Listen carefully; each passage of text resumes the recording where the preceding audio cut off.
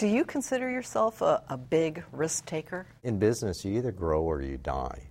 I like to think even in life, you either grow or you die. You expand your knowledge, you learn more about yourself, you try new things, or you die. And so, because everybody else is growing, so you're receding if you don't grow. And I think that is true of our business. So you have to take risks. Anytime you grow, growth is risk-taking. He continues to grow and innovate his family business, now in its third generation. Meet this Hawaii executive next on Long Story Short. One-on-one engaging conversations with some of Hawaii's most intriguing people. Long Story Short with Leslie Wilcox. Aloha mai kako, I'm Leslie Wilcox. Mark Fukunaga of Honolulu is the third generation chairman and CEO of Servco Pacific. The family-owned business celebrated its 100th year anniversary in 2019. It has grown into one of Hawaii's largest privately owned companies, with revenues in 2018 reported at $1.8 billion. Servco Pacific is known in Hawaii, Guam, and more recently Australia for its auto dealerships, with brands including Toyota and Lexus, and its home appliance sales. Consider the business's humble start. Mark Fukunaga's grandfather, Peter, an immigrant from Japan, put down a $25 down payment on a 2-stall auto repair shop in the rural town of Waialua on Oahu's North Shore. Mark Fukunaga was just 4 years old when his grandfather passed away in 1960. He learned about his grandfather's life when he read the transcript of a 1940s radio show that was recently discovered tucked away in a family safe. My grandfather was Peter Fukunaga, and really an amazing guy. I mean, I realize this belatedly, but he was just an extraordinary risk-taker, resilient, far-sighted, just an amazing guy. Was he an immigrant? Yeah. So he came over from Japan.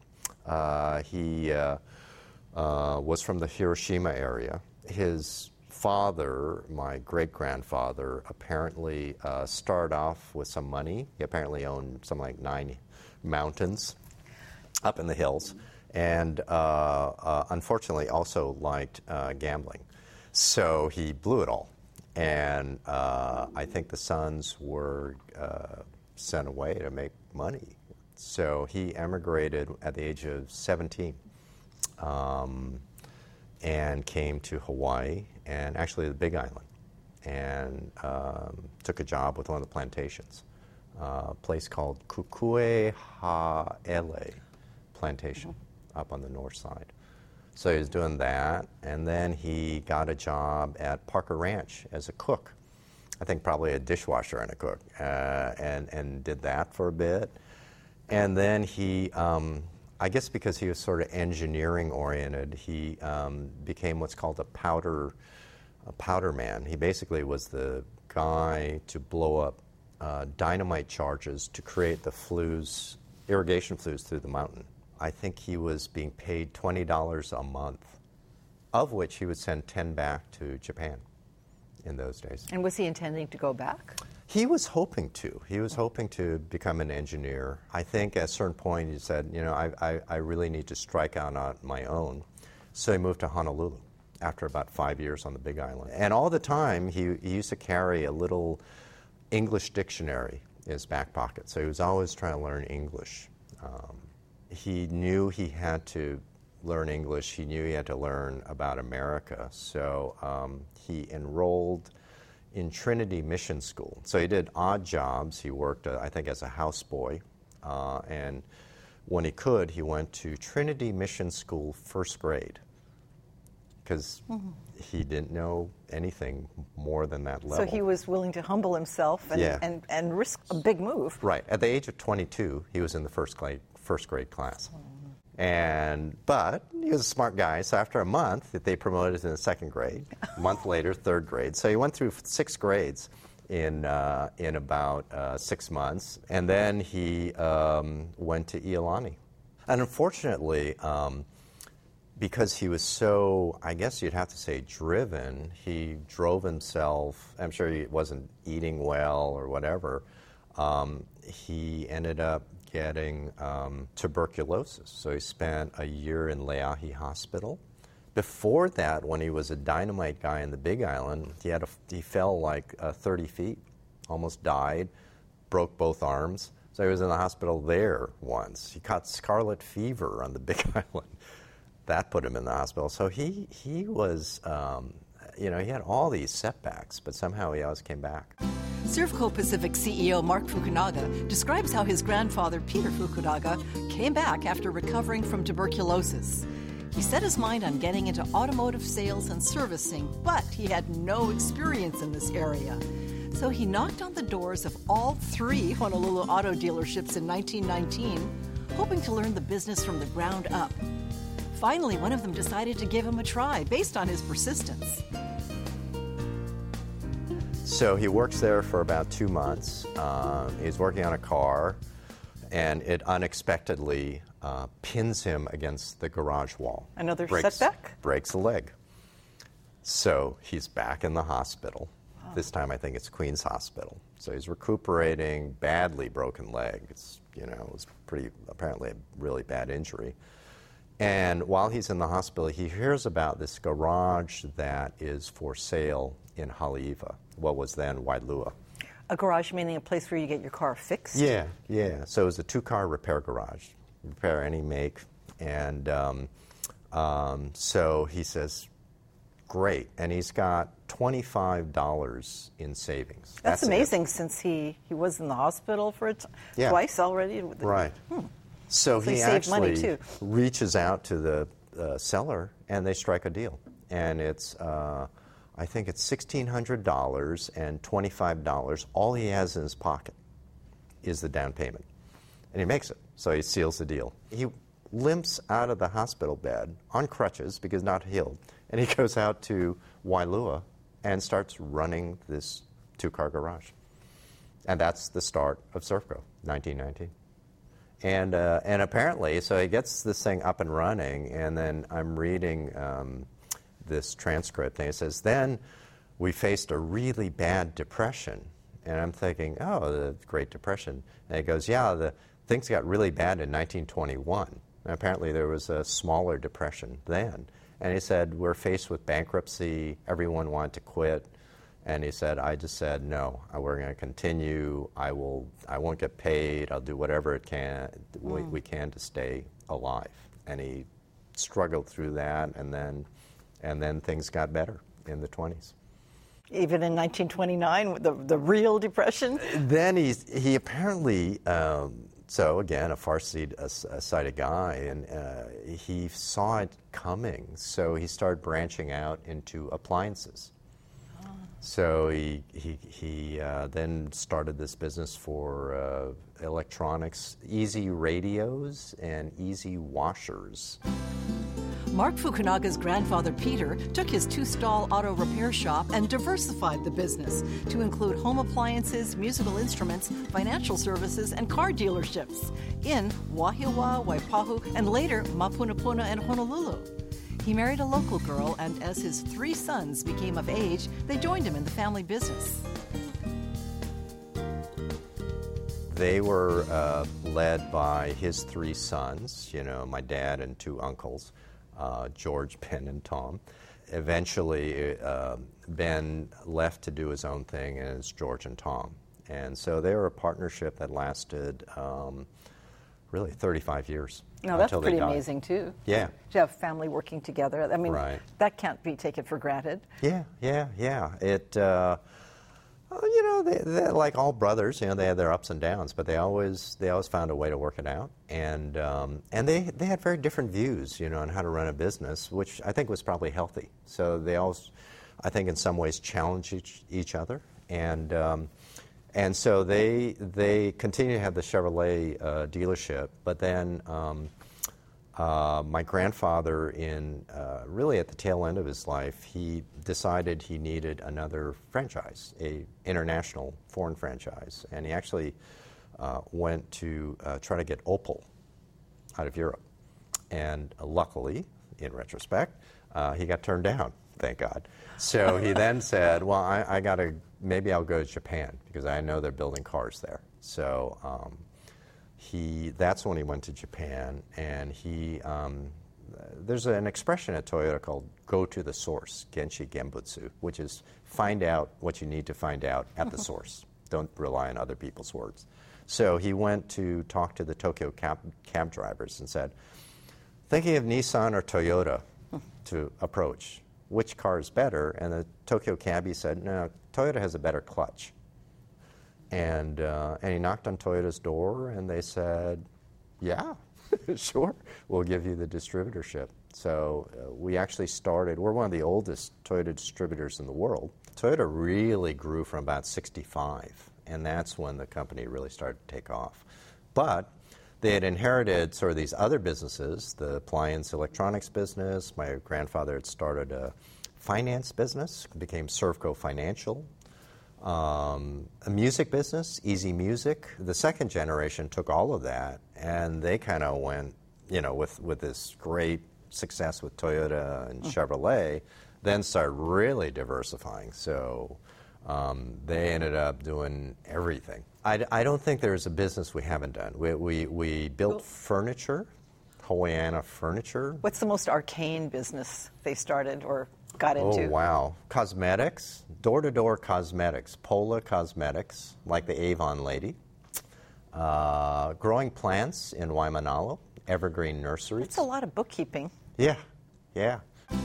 And a lot of experimentation.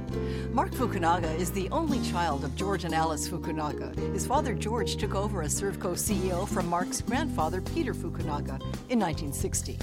Mark says while growing up in Honolulu, he was sure of one thing. One thing I was sure of, which was I was never going to join the family business. So, I think it's just, stubborn. They did expect you to, right? Oh, yeah. It wasn't all that explicit, but it was it was heavily implicit that, et cetera. Everything was presumed that I would do that. And I just kind of said, no, I pretty much did my own thing.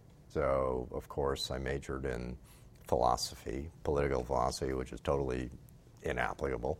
And I kind of like school, so I figured, well, what can I do to sort of prolong this? I don't really have to face having to break with the family and do my own thing. And I said, out of all the things out there, I think being a lawyer would kind of preserve the optionality to do stuff. Government, teach, private practice, nonprofit, impact litigation. So, and 3 years of kind of, law school is kind of, it's intellectually interesting, but you can, it's not a bad life. So I did that for 3 years. In Chicago? Yeah. After graduating from the University of Chicago Law School, Mark Fukunaga landed a job in New York City with a top-tier corporate law firm on Wall Street. He represented countries, including Brazil and Argentina, which didn't have the money to pay back their loans to the United States. Mark says he liked law school more than he liked practicing law. In 1988, he returned to Hawaii to fulfill family obligations for a time, not as a career. So, yeah, I had all this family expectation, and, when you get the ripe old age, I think at that time I was 30s, Asian guilt, family obligation. I said, told my dad, I know you always wanted me to work in the family business. I'll work for 5 years. And then after that, I'm going to do my own thing. Because now you've repaid him for all of his That was the raising. Theory. Yeah. So I came back. Did you see that you would enjoy it, or did you think it would be a total drag obligation? A little bit of both. I thought it'd be good. It was the identity of the family. So I thought it'd be a good thing to learn that. And to work with my dad, who was, frankly, a kind of a workaholic, so I didn't really know him that well, as well as I might have on a really personal level. So I thought, that'd be good. And but then afterwards, I'd kind of find something else. So when I came back from New York, I was put in to kind of rotate through the company and do a bunch of jobs to kind of learn about. And my first job was in the appliance service department. And at that time, General Electric, which was our main brand, their refrigerators had a defect, and their compressors, the thing that cools it, were failing. So we had thousands of refrigerators that were failing, full of food throughout Oahu. And I was in that department, and we were completely. You were taking the calls. We were taking the calls, and then pretty soon it was like, we were just dealing with this tidal wave of stuff. So anybody who could do anything was doing anything. So that must have been the family food for the week or more. Oh, so yeah. that was big money people were losing, rotting in their homes. Right. So so we would take in these refrigerators full of food. Food was bad, and guess who got to clean them out? But it was, I loved it. I was supposed to be there for 2 weeks. I ended up staying for like 4 months, and they had to actually yank me out. You liked cleaning gross food out of... Yeah, it was, well, that part wasn't so much fun, although I did learn that if you need to take a really bad smell out of a refrigerator, the best thing is fresh lemons.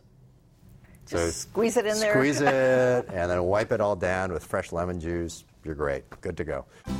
After nearly 5 years of working for Servco, the company that his grandfather founded and his father was running, Mark Fukunaga was at a crossroads with his career.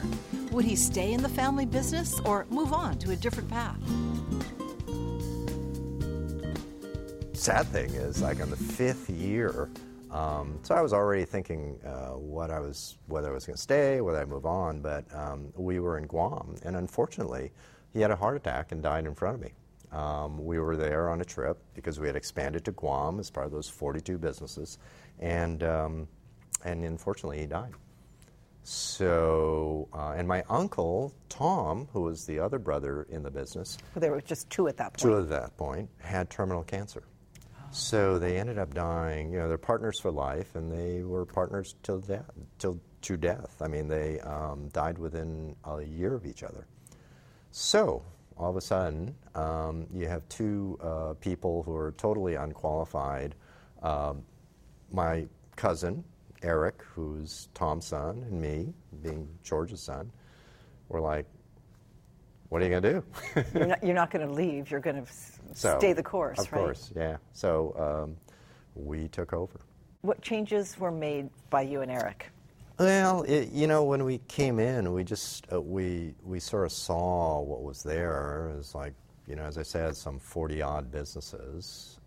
And were they doing well? When they were acquired or we entered into it, there was some sense because Hawaii was still its own economy that was separate from the U.S. mainland. And I think, we all saw it in the late 80s when Costco came, Kmart came, and then the wave of national retailers, national banks, B of A was here, everything, in all kinds of parts of the economy had all of a sudden national and global competitors, and it was no longer local to local where you could match up. It was not a time to be selling cosmetics door to door. Exactly, yeah. So it just kind of hit in a wave in that right around 1990, and so when Eric and I took over in '94, it was like, geez, this isn't going to work. And so we had to do some really tough things. We let people go? We let some people go. We shrunk. So we sold, spun off, and closed, at that time, 39 out of the 42 businesses. And it was just one after the other. And not from a personal standpoint, but from a professional standpoint, you were comfortable with that? It was really hard. Servco is incredibly lucky to have a great board. And one of the board members said to me, Dick Gushman, he said, if you can't do the tough things, you have no business being a CEO. If you like doing the tough things, you're not a human. And when you operate doing the things you do, you really have to be self-aware. You have to know yourself. What have you discovered along the way? Oh gosh, you have to be able to forgive yourself for making mistakes. That's probably the first lesson. You're going to make a ton of mistakes. If we had 3 more hours, I could go through all of them. But it's that. It's being comfortable with making mistakes. I think that's a big one. You know, when people talk about your company and the family, I mean, they may think, oh, they're in the car business. They've been in the car business for years. They've got it made. But it probably doesn't feel like that, does it? Because the car business has changed so much. And is it a sure thing now? We're talking about all kinds of new transportation coming online. Yeah, big time. It's totally different. I think every business out there is facing disruption. Is that the biggest disruption, digital related, internet related? I would say, I mean, it's particularly bad in the auto business in terms of the disruption we're facing, because I think we're facing 4 different ones. One is moving from brick and mortar to digital. But in addition to that, there's autonomous cars that will come here. Where people wouldn't need to own a car. They would just pick up a driverless car and take it. Yeah, you've got sharing, Uber, and now we've launched our own sharing service called Hui, car sharing. So you've got sharing, the sharing economy, and you marry that with autonomous vehicles, and all of a sudden, do you need to own a car? Does that faze you? It's fascinating and terrifying, because we don't know how it all is going to pan out, how lucrative, how profitable, sustainably profitable it can be. But we know it's the future. And even though, frankly, some of that stuff disrupts our core business of selling and servicing cars, we know that's what customers want. So that's been our mantra for 100 years. We follow the customer. Following the customer, even at the possible expense of some of our business, but we know if we follow the customer, it's going to be successful in the long run. What's the 4th generation looking like? We're lucky. I think we have some really, really talented, what we call G4s, 4th generations. And I didn't know there was a there's a for whole, it. if you're in the family business world, there's, G1, G2s, et cetera. But no, we've got some really talented people out there. And I think, again, this is great counsel from another one of our board members, Warren Luke, runs a family business. And he said, everybody in the family always worries about the family business, but you really have to worry about is the business of the family. How do you make sure that younger generations are constructive, engaged, productive members of society instead of living off dividends? You mentioned your daughter might be interested in going to the business? Yeah, I mean, I'm slightly biased here. I think she's the best thing in the world. And you have one daughter. You're I have one. an only child, just only like child yourself? and an only child, which could be horrible. But she's actually a well-adjusted, giving, thoughtful, unspoiled person. So, and she's a millennial. She's a millennial. She graduated from B School, just got out of Columbia, and is now working as a management consultant. What was parenting her like when she was a child? It was, completely unexpected. I didn't know if I was going to be a good parent or if even I was going to like parenting. And it turned out that was the best, hands down, best thing I've ever done. I love being a father. And it was incredibly rewarding for me on all kinds of levels, but it was also influential. I mean, I became a different person from being an